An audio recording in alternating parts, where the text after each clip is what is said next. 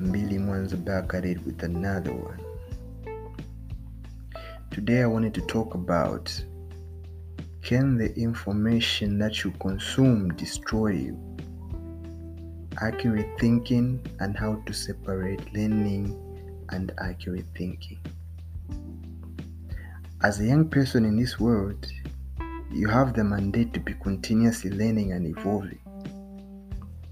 You can learn through podcasts like this one, books, seminars, courses, and the biggest free learning platform, which is YouTube. But learning in itself should be done smartly. The brain should be your most protected organ in your body. How do you protect your brain? By paying attention to the information that you put in it. Sometimes the information you consume can destroy you. That is where accurate thinking comes in. You might be asking right now, what is accurate thinking? What does it have to do with me? How does this apply to our lives? Well, accurate thinking is a mental process that enables us to identify that which is true and relevant. It involves two fundamentals. First, you must separate facts from mere information. Secondly, separate facts into two classes, important and unimportant facts. Accurate thinkers permit no one to do their thinking for them. By all means, gather information, listen to the opinions of others, but reserve yourself the privilege to make decisions. Truth will be truth, regardless of a closed mind, ignorance, or refusal to believe. Just because you don't believe something doesn't mean it's not true.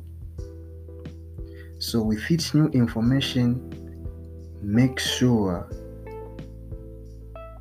you do your own research, get enough information to make a decision to either believe or not believe. You will agree with me that with this approach, when you receive negative stories about other people in form of gossip, you shall not be affected. You shall not get involved in such petty issues. You will get to the bottom of the issue, gather your own information, and then reserve the decision to decide what to do with the information you've just received. You shall not learn half-baked information which will disadvantage you in the marketplace. But you will gather information and, well, you know the drill. Reserve the decision, reserve the privilege to make the final decision. So, this is where we're gonna end this particular episode. I hope you picked one or two things. What I want for you to do as homework or a task is, I want you to just think of a story or a situation where you did not use accurate thinking and it ended up costing you. Think of a story in your life that happened where you did not use accurate thinking and it actually costed you. You get back to me with that feedback.